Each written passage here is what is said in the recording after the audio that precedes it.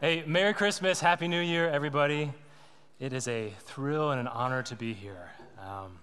No greater honor in my mind than to bring God's word to God's people, so thank you for having me. I want to start today by telling you guys a story, and this is a story that some of you may have heard before, but I think it bears repeating again. And this is the story of Dick and Rick Hoyt.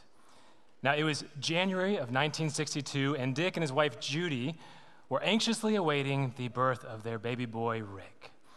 Now, during the delivery, Rick's umbilical cord got tied around his neck, blocking the flow of oxygen to his brain, resulting in cerebral palsy and left him as a quadriplegic.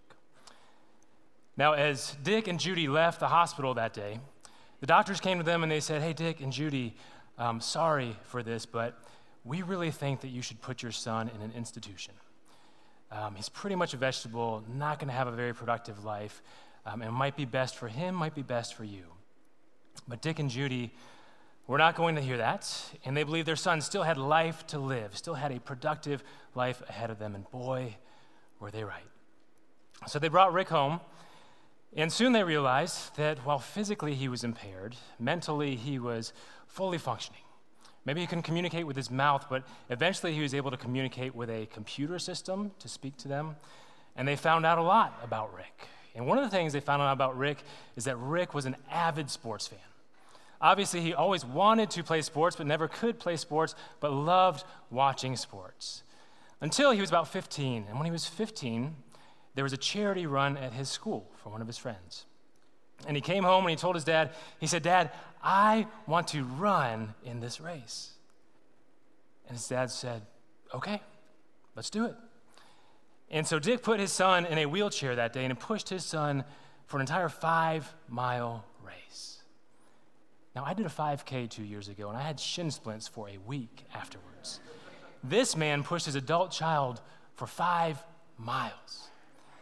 Now, after that race, Rick came home and he told his dad these amazing, amazing words. He said, "Dad, when I race, I no longer feel handicapped." Man, and that melted his father's heart. But Rick didn't stop there. He said, "Dad, I don't just want to run. I want to swim. I want to bike. I want to do triathlons." Now, one thing to know about Dick, Dick was not a runner. He was not a biker. He was not a swimmer. But from that moment on, Dick dedicated his life to making that dream come true for his son. And so day after day, before the break of dawn, Dick would be out there taking cement bags and putting cement bags in a wheelchair and pushing that to train. He put cement bags in a raft and pulled that behind him as he swam, and he found a special 2-seater bicycle that he could ride with his son. And the father trained, and he trained, and he trained. And eventually, they got to their first race, and those first races were brutal. I mean, it was hours after anybody had finished the race, and the father was still out there, pulling his son stroke by stroke, pushing him step by step. And they'd finish in the pitch black, but they would eventually finish. Now, Dick and Rick started to get a little bit better at this, and today, Dick and Rick have done over 1,000 such races. And in 1992, they ran and they biked across the entire United States. What? How is that possible? And if you're a parent in here, you know that's possible because of a father's love for his child. And don't you know that this story is one big finger pointing us to our Heavenly Father's love for us? Right? Just like Rick, we come to our Father and we say, "Daddy, I want to race. I want to have purpose. I want to have meaning in this life." And our Father comes to us and says, "Child, come, rest in me, abide in me, and watch me work." And just like Rick, when we abide in our Father, when we rest in him, man, we can do amazing, amazing things. And that abiding in Jesus is exactly what I want to speak to you guys about today. And so if you have your Bibles, please open them up with me to John 15, 1 through 11. Also, you have these sermon notes in your celebration folder today. Please bring these out. This will help you follow along as well. So a little historical context on John 15, 1 through 11. This is a conversation between Jesus and his disciples, and this conversation is happening during the Last Supper, which means this is the night that Jesus was arrested and the day before Jesus was crucified. So Jesus knows this is happening. So these are some of the last words that he has with the disciples. So these are filled with meaning. And honestly, I will not be able to do this passage justice. This really should be a sermon series to talk about this. But what I want to do today is to pull out three key truths from this passage, and then we'll talk about some application at the end. But let's start with God's word. John 15, 1 through 11 in the ESV. I am the true vine, and my Father is the vine dresser. Every branch in me that does not bear fruit, he takes away. And every branch that does bear fruit, he prunes, that it may bear more fruit. Already you are clean because of the word I have spoken to you. Abide in me, and I in you. As the branch cannot bear fruit by itself unless it abides in the vine, neither can you unless you abide in me. I am the vine, you are the branches. Whoever abides in me and I in him, he it is that bears much fruit, for apart from me you can do nothing. If anyone does not abide in me, he is thrown away like a branch and withers, and the branches are gathered, thrown into the fire and burned. If you abide in me and my words abide in you, ask whatever you wish, and it will be done for you. By this my Father is glorified, that you bear much fruit and so prove to be my disciples. As the Father has loved me, so have I loved you. Abide in my love. If you keep my commandments, you will abide in my love, just as I have kept my Father's commandments and abide in his love. These things I have spoken to you, that my joy may be in you and that your joy may be full. Man, this is the word of the Lord. So point number one is this. Point number one is abiding in Jesus is the only way we bear fruit. So we are going to be talking about abiding quite a bit today. So let me start by defining the term. What does abiding mean? Well, to abide means to endure without yielding, to remain stable or in a fixed state. And Jesus implies two components of abiding here. The first component is a component of dependence, right? The branch is 100% dependent on the vine. The branch can die and the vine's fine. In fact, the vine might thrive. But if the vine dies, the branch dies along with it. So the branch is 100% dependent on the vine. Now, the second component that he implies is this idea of constant connection. So the branch is constantly connected to the vine. Right? In fact, the branch has never existed outside of the vine. The vine grew first, then the branch grows out of it, and the branch is never disconnected from the vine, not even for a moment. Right? You can't take that branch, snip it off for 1 second, and put it right back on. Right? If you do that, you can staple it back on, but eventually that branch is going to die unless it is constantly connected to the vine. And so when Jesus says abide, he means that we're supposed to be constantly connected and dependent on Jesus, the source of life. So that's abiding. Now, the first thing that I want to call out here is that abiding is not just a one-way thing. And this is absolutely incredible. Abiding is a mutual thing. It's a mutual abiding. John 15:4 says, abide in me as I in you. As the branch cannot bear fruit by itself unless it abides in the vine, neither can you unless you abide in me. Man, this is it blows my mind. If we abide in Jesus, Jesus abides in us. Like, think about that for a second. The same God that holds the constellations in place, the same God who keeps this earth rotating at 1,000 miles an hour around its axis at the perfect distance away from the sun, that same God is in you if you abide in him. And yet, I so often tiptoe around and think, man, what is going to happen next? What is going to happen tomorrow? Instead of just putting that power within me and walking confidently and boldly, knowing that the God of creation is abiding in me. So the next thing that we see here is the formula for bearing fruit is simple. Abide. That's it. Abide.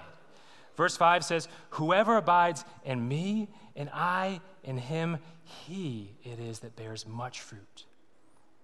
Man, we can obey all the rules.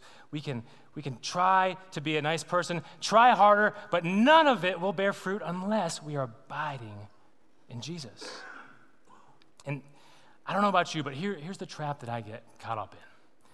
I think, man, if I could just say the right things, if I could just try harder, if I could just be good enough, man, then I'm going to bear fruit.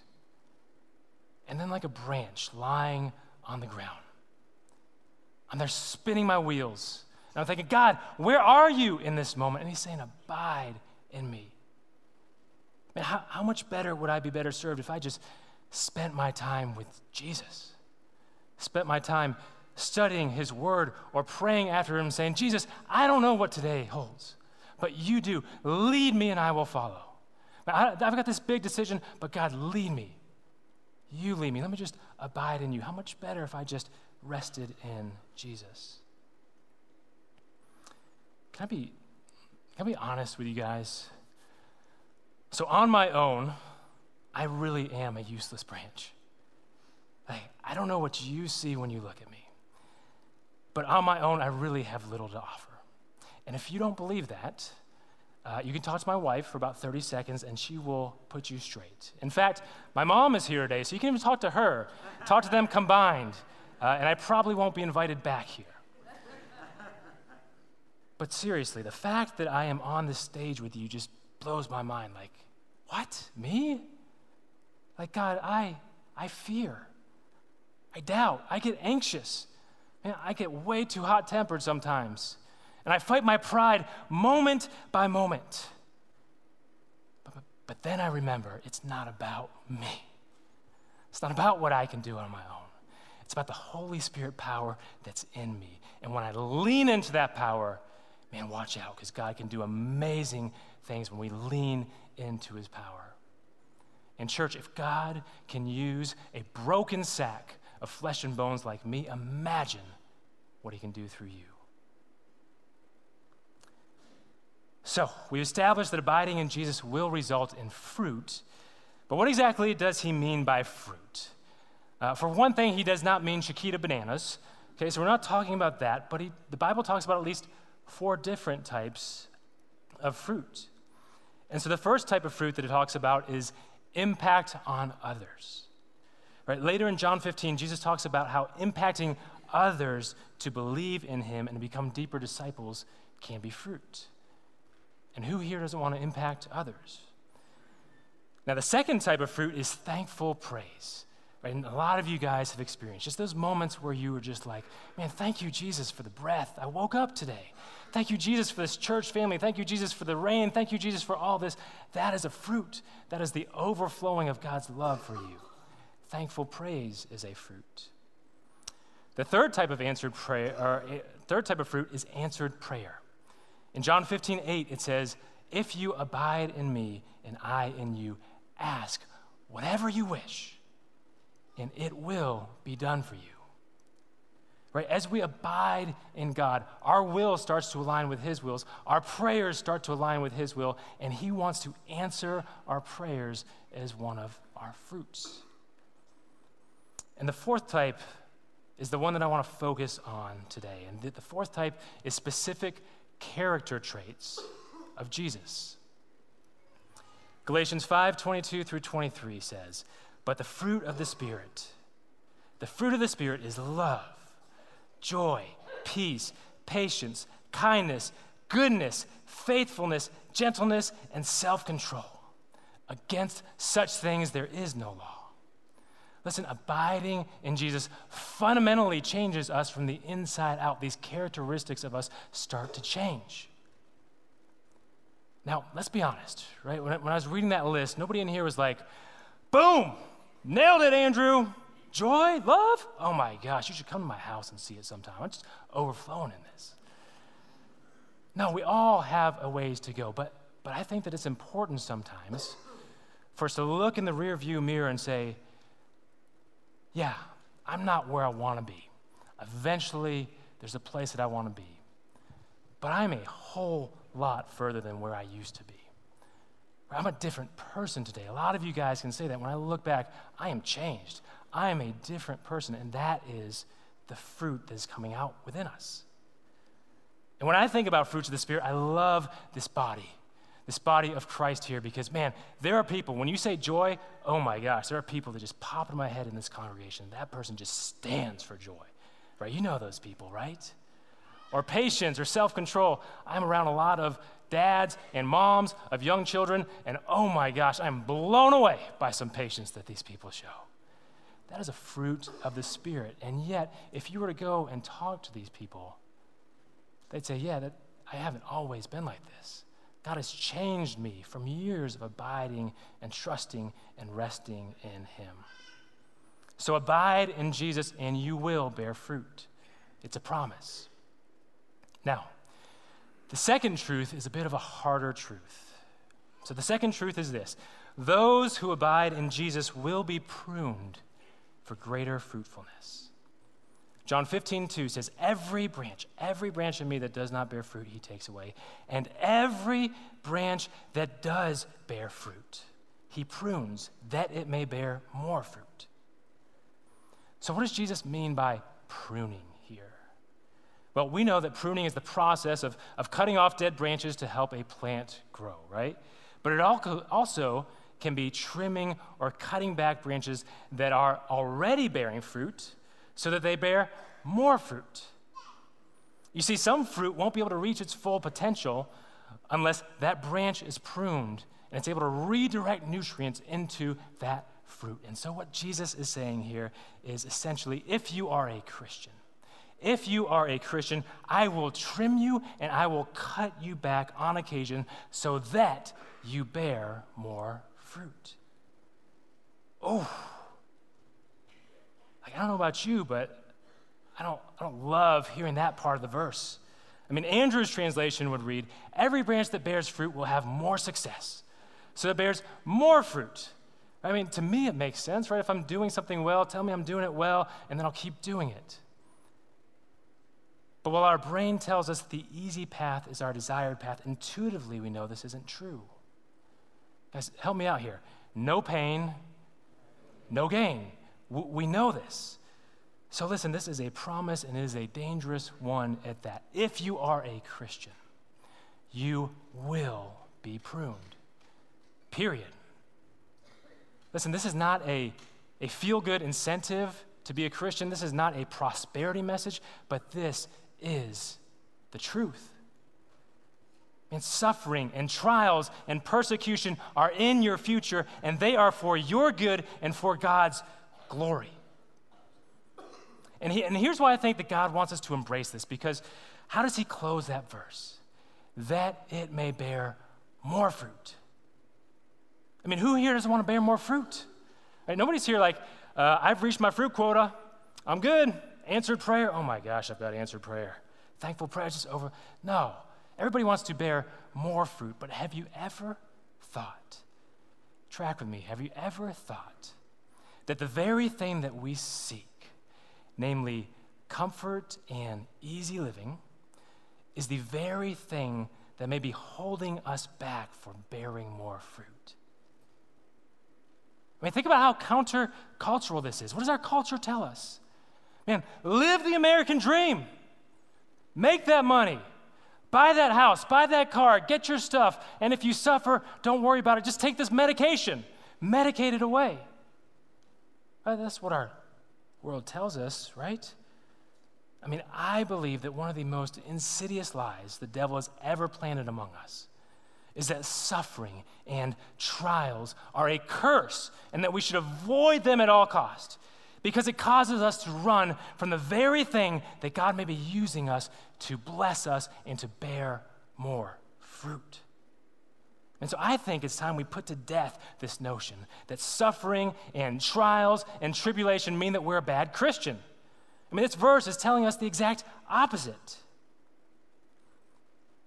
Listen, some of you are going through some serious stuff right now, right? It's the holiday season, and it always seems to hit at the holiday season. And I think that you need to hear this.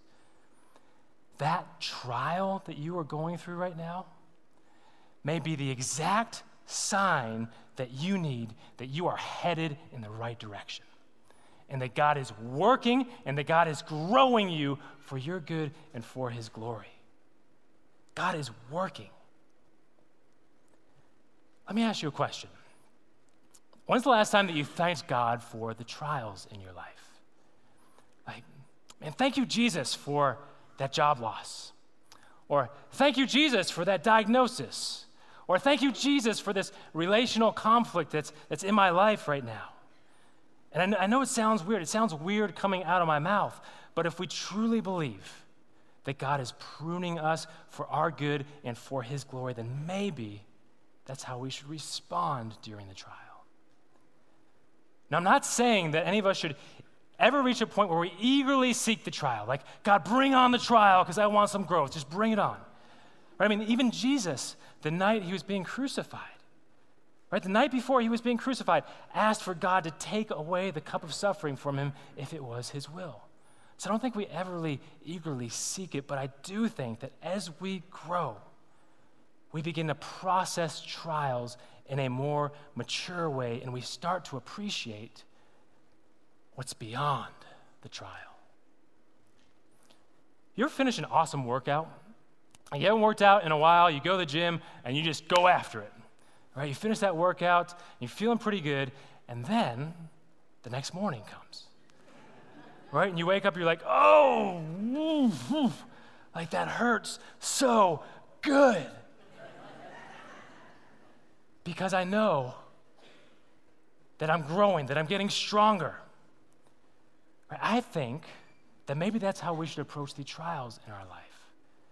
Like, God, this hurts so good. Because I trust that God is doing this for my good and for his glory. Listen, the reality is, and you guys know this, we are in a lifelong marathon. Right? And we often will wrestle with anxiety and doubt and fear. And let's be honest, right? Suffering and trials are brutal.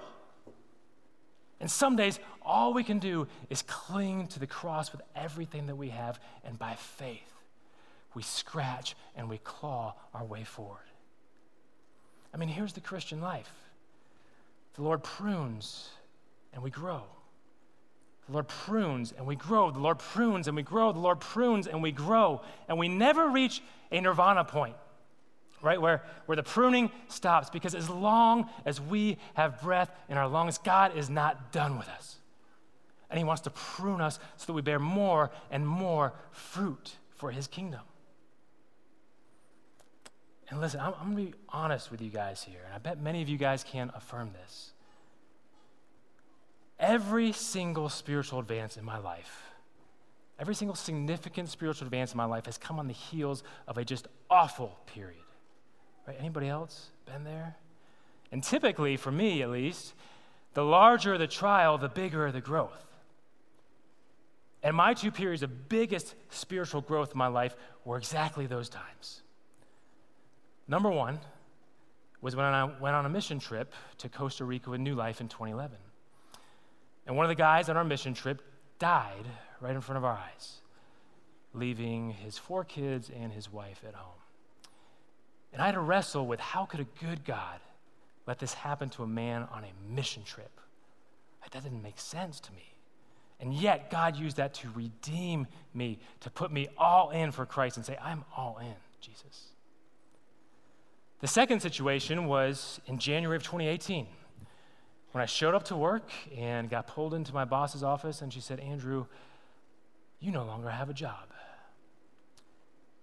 And I had to go home and tell my wife and my 3 kids, my 3-year-old, my 2-year-old, and my newborn baby, that Daddy no longer had a job. Man, Andrew, it is easy for you to believe when you got the bank account and you've got the job, but man, can you believe, can you have faith when all of that is stripped away from you? Listen, some of you guys have been through things that would just make my trials pale in comparison. And some of you are going through those right now. But I bet that you could join me in saying, man, there's no way that I'd be where I am spiritually today without those trials in my life. I mean, who's with me here? Like, raise your hand if you've been through some trials in life, and now you can look back and say, man, thank you, Jesus, for that. Keep them up for a second. Keep them up for a second. If you are going through suffering, if you are going through a trial right now, look around, because this is your hope. God will not waste that trial that you are going through. He will use it to redeem the situation for your good and for his glory. It is a promise. All right, so at this point, nobody's probably sitting there thinking, man, Andrew, this is the most uplifting sermon I've ever heard in my life. Like, oh, I've never been more excited to be a Christian. But I think you should, because of point number 3. And point number 3 is this: abiding in Jesus is ultimately for our joy. John 15:11, these things I have spoken to you, that my joy may be in you, and that your joy may be full. Christian, do not miss this. Do not miss this, or you will end up being in a legalistic, begrudging, and dead relationship with God that does not bring him glory and does not bring you joy. God ultimately wants you to abide in him because he knows it's the most joyous thing you could ever experience. Listen, when you abide, think about this. When you abide, you are literally plugging yourself into the source of eternal life. You're plugging yourself into the source of truth in a world of no truth. And just like grace, this is 100% a gift from God. Right? It's not something we've done on our own. That my joy may be in you. It's his joy, the joy of the Creator in us. Really? And notice that he says joy. Right? He doesn't say happiness, he says joy. And we know the difference, right? Happiness is based on happenings. If I get a raise and a promotion, I am happy. If I get fired, I am sad. Happiness is cheap. It's surface level. It's here one moment and it's gone the next. But joy is a deep soul satisfaction that transcends circumstances. Oh man, I think about joy like this. Joy is like a filter. Imagine you're wearing these joy-filled glasses. Okay, it's the filter that lets us see beyond the facade of this world, beyond what this world tells us about ourselves, beyond what the world tells us about what's going around us. And it's a joy is a filter that allows us to see beyond the trial and to see the growth that God is doing. That's joy. And it's the same filter that allowed our Lord and Savior to see beyond the nails, to see beyond the mocking, beyond the jeering, and to gladly take on the cross for us. Man, Hebrews 12:2, listen to these words. I love these words. Jesus, the founder and perfecter of our faith, who for the joy that was set before him endured the cross, despising the shame, and is seated at the right hand of the throne of God. Jesus endured the cross because of joy, because of future joy. Man, I love this verse for so many reasons, but one of which is that it shows us that you don't have to be happy to have joy. You guys know that? I mean, it says Jesus endured the cross, despising the shame. It didn't say Jesus had a smile on his face, just happily went and took on the cross. No, it was brutal. But joy allowed him to see beyond the trial.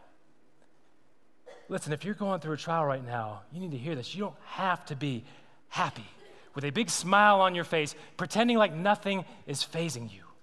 Right? I know these trials can be brutal, but joy gives us hope. Hope of the good that is to come, and that hope will never let you down. Never let you down. Paul says in Romans 5:3-5, we rejoice, joy. We rejoice in our suffering, knowing that suffering produces endurance, endurance produces character, and character produces hope, and hope does not put us to shame. And that is our hope. If you are a Christian, you have a hope that will never disappoint. A hope that can help you see beyond the trial and to see the growth that is to come. Man, you guys want some of that joy? And I know I do. And what Jesus is saying here is just abide. That's it, just abide, and that fruit of joy will come to you as well. And so in summary, here are my 3 points today. Number 1, abiding in Jesus is the only way we bear fruit.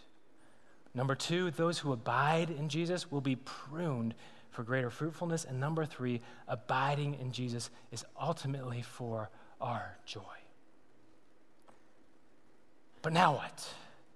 Okay, how do we remain constantly connected, constantly dependent on God? What does that actually look like? And to answer that question, I want to introduce you to the concept of rule of life. Rule of life has been around for a long time. I did not create rule of life. Rule of life actually started in the 4th century. And it was popularized by John Calvin in the 1500s.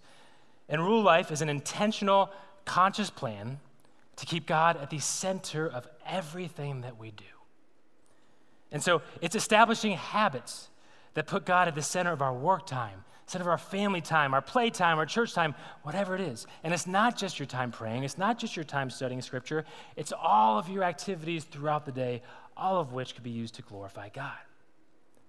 Now, why do we do this idea of rule of life? Well, by crafting a rule of life, we become intentional about the forces and dynamics that are shaping who we are becoming. And who here knows that every moment of every day, we are being shaped, we are being formed by some force or dynamic that's out there.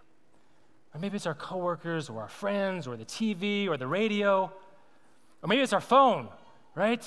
The main offender. You do like one swipe on your phone, and the world's agenda is just pounding you down, right? And rule life is about saying, enough. No, I'm done with letting the lies of this world just crash over me moment by moment. I want to soak my mind. I want to soak my mind in the calm waters of the source of life, the source of truth, the source of joy, and I am taking control of the forces and dynamics that are shaping who I am becoming. That's why we do rule of life. All right, so at this point, you're probably thinking, let me get this straight. You want me to stay constantly connected to God every moment of every day. Andrew, that is awesome. I love your heart, man, but a little bit idealistic there, right? There's no way I can add all this stuff to my life. Have you seen my plate? I mean, I gotta wake up, I'm gonna make food for lunch, I'm gonna make all this stuff, take my kids all around. I mean, I can give you 5 minutes in the morning and then I've got to go, man. I can't add all this stuff to my life, and I am right there with you. And while you may not be able to add, you may be able to reshape what you are doing. And this quote from John Calvin was the aha moment that I needed to see that this was actually attainable. And he describes rule of life like this. He says, rule of life is weaving into the natural rhythms of your life, abiding with Jesus Christ. Okay, all of us have rhythms or habits of our life. Right? Every one of us woke up today, and there's a certain thing that we do when we wake up, and when we drive to work, there's a certain thing that we do, and lunchtime, and when we go to sleep, there's all these habits that we have formed throughout their life. And rule life is about evaluating those habits and reshaping them to focus our gaze on Christ. Listen, for some of you, it may be reshaping some good habits. You've got a lot of good habits, but maybe you could reshape those to focus your gaze on Christ. But for some of us, right, it may be about replacing bad habits that have crept into my life. And I want to extract those. I want to prune those out of my life and replace those with a habit that is focusing my gaze on Christ. So it sounds good, but what does it actually look like? What's the practical application of this? Well, rule of life is about reframing your daily, your weekly, your monthly, or even your annual habits that recenter your gaze upwards towards Jesus. It's the daily one-on-one time that you spend with God in prayer and studying His Word. Right? Or it's taking hold of your commute. And maybe instead of listening to ESPN Talk Radio, you are listening to the audio Bible or a Christian podcast. Or it's prayer walks as you walk from meeting to meeting. I love doing this.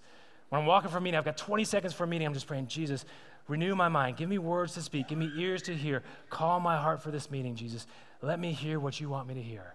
right? Just keeping a pulse every moment throughout the day. Or maybe it's praying with your spouse every night before you sleep. I mean, I'm not going to sleep until I pray with my spouse. Or it could be a weekly habit. So maybe it's the weekly attendance of small group. Jesus, I know I need community, so I'm going to prioritize my life around this. I'm going to make it a priority. Or maybe it's creating monthly date time with your spouse or your kids, where you create time where you can actually share what God has been teaching you. And these types of habits don't just accidentally happen. It's not like you just trip into this, right? They happen with prayer, they happen with discernment, and they happen with planning. Now, every one of us is at a different point in this journey, right? Some of you have this rule of life thing down. You don't call it rule of life, but you've got habits that just shape who you are becoming each and every day, and that is awesome. I would say share that with others. Make disciples of others, showing them that. But some of us are looking at this thing like, man, I don't even know where to start. That looks like Mount Everest to me. But no matter where you are, there's always one step forward that we can take. What is that for you? Maybe you're new to this Christianity thing. Or maybe you would honestly say, look, Andrew, 2019, I was a little disconnected. I wasn't really abiding in Christ in 2019. And for you, maybe it's about reading his word, getting in his word daily. Maybe that's your next step. And maybe you've been wondering, man, God, where are you? I haven't been hearing from you. But how can you if you are not reading his word? Wanting to hear from God but not reading his word is like me wanting to hear from my spouse but not actually speaking to her. God is speaking to you through his word. Maybe that's your step, getting in the word this year. For some of you, you've been walking with Christ for decades. And maybe for you, it's about taking one little step and saying, maybe I need to transform my commute time. Maybe I need to incorporate this idea of prayer walking or one of a million different other things. But what is that for you? On your sermon notes, you've got this box at the back, and it's your next steps. What is your next step? As we go throughout this, we pray as we worship, I just ask you to prayerfully think, what is your next step, and write it down into that box. Now, while rule life was popularized by John Calvin, there was one who did it better, and his name was Jesus. I mean, think about it. Didn't Jesus have the ultimate abiding in God? I mean, he's part of the triune God. He's part of the Trinity. Imagine that, abiding with God. Remember what verse 10 said? If you keep my commandments, you will abide in my love, just as I have kept my Father's commandments and abide in his love. Jesus is constantly abiding in the love of the Father. And even on earth, while he was physically separate from God, didn't he weave abiding into his life? Didn't he regularly draw away from the crowds and spend one-on-one time with God? Didn't he regularly spend time, an intentional time with community with his disciples? Didn't he regularly spend time reading and reciting scripture? And boy, that abiding bore some amazing fruit, didn't it? Listen, Jesus was never disconnected except for that one moment. You guys know what that one moment was? When Jesus was hanging on the cross, bearing the weight of our sins. That moment when he screamed, my God, why have you forsaken me? And think about that moment for a second. Jesus, the very spoken word of God, gave up union with God, which had never happened in eternity past, will never happen in eternity future. He gave up union with God so that we could experience union with God. Are you kidding me? I mean, in that moment, God literally turned his back on Jesus. I mean, let's dwell on this for a minute. Man, it hurts us if a friend of ours turns their back on us, doesn't it? And if somebody's close to us, like a spouse turns their back on us, man, that can ruin us. But this is God and Jesus, who had always been together in perfect harmony and perfect unity, and God turns his back on Jesus because all he can see is our horrific sin weighing on him. And you guys think the nails hurt? Imagine that pain. And in that instant, we who repent of our sins and abide in Jesus became white as snow, forgiven and declared righteous. Listen, if you are not a Christ follower today, I am so glad that you are here. This is literally the invitation of a lifetime. To put your faith, to put your life in the hands of this all-loving, all-powerful Savior who came and died for us to make a way so that we could experience union with God forever and ever. Do not miss this chance. Take hold of this opportunity today. So I have been praying for months at this point that God would speak to many or speak to all of us today. And maybe he's saying to you, draw near to me in 2020. Like 2020 is the year. Let's go. 2020 is the year. Draw near to me in 2020. Or maybe he's saying, listen, trust in me and believe in me for the very first time. Whatever that is, take action, please. I plead with you. Write down what you're going to do. Talk to somebody. We're going to have prayer partners come up on either side of the stage. Come and talk with them and pray for them. They would love to pray for you. Love to point you in the right direction. So, may 2020 be the year of renewed abiding in Christ for us, and may it be the year of life and fruit and joy everlasting. Let's pray. Jesus, we love you and we praise you and we worship you, Lord. And I confess that I often think about you way too small. Lord, increase my view of you. Increase our view of you, Jesus, and see how awesome and how great you are. Help us be in awe of you. Lord, you are worth it. You are the source of life. You are the source of truth. Jesus, help us abide in you in 2020. Lord, it's only through your Spirit that you can make this message sticky, that we could take something and start this snowball effect where we can start to abide and experience the life and the truth and joy that you have in store from us. So, Lord, for every person here, and for myself included, Jesus, give us our next step. What is that for us? And help us take that on in 2020. And, Lord, fill us with joy. Show us the fruit that you can do when we abide in you, Jesus. We cling to that promise. And, Lord, for those who are suffering today that are going through a trial, Jesus, show them the hope that you bring. Show them the joy. Show them what's beyond the trial and help them endure. Help them endure in your name, Jesus. We love you. We praise you. In your precious name we pray. Amen.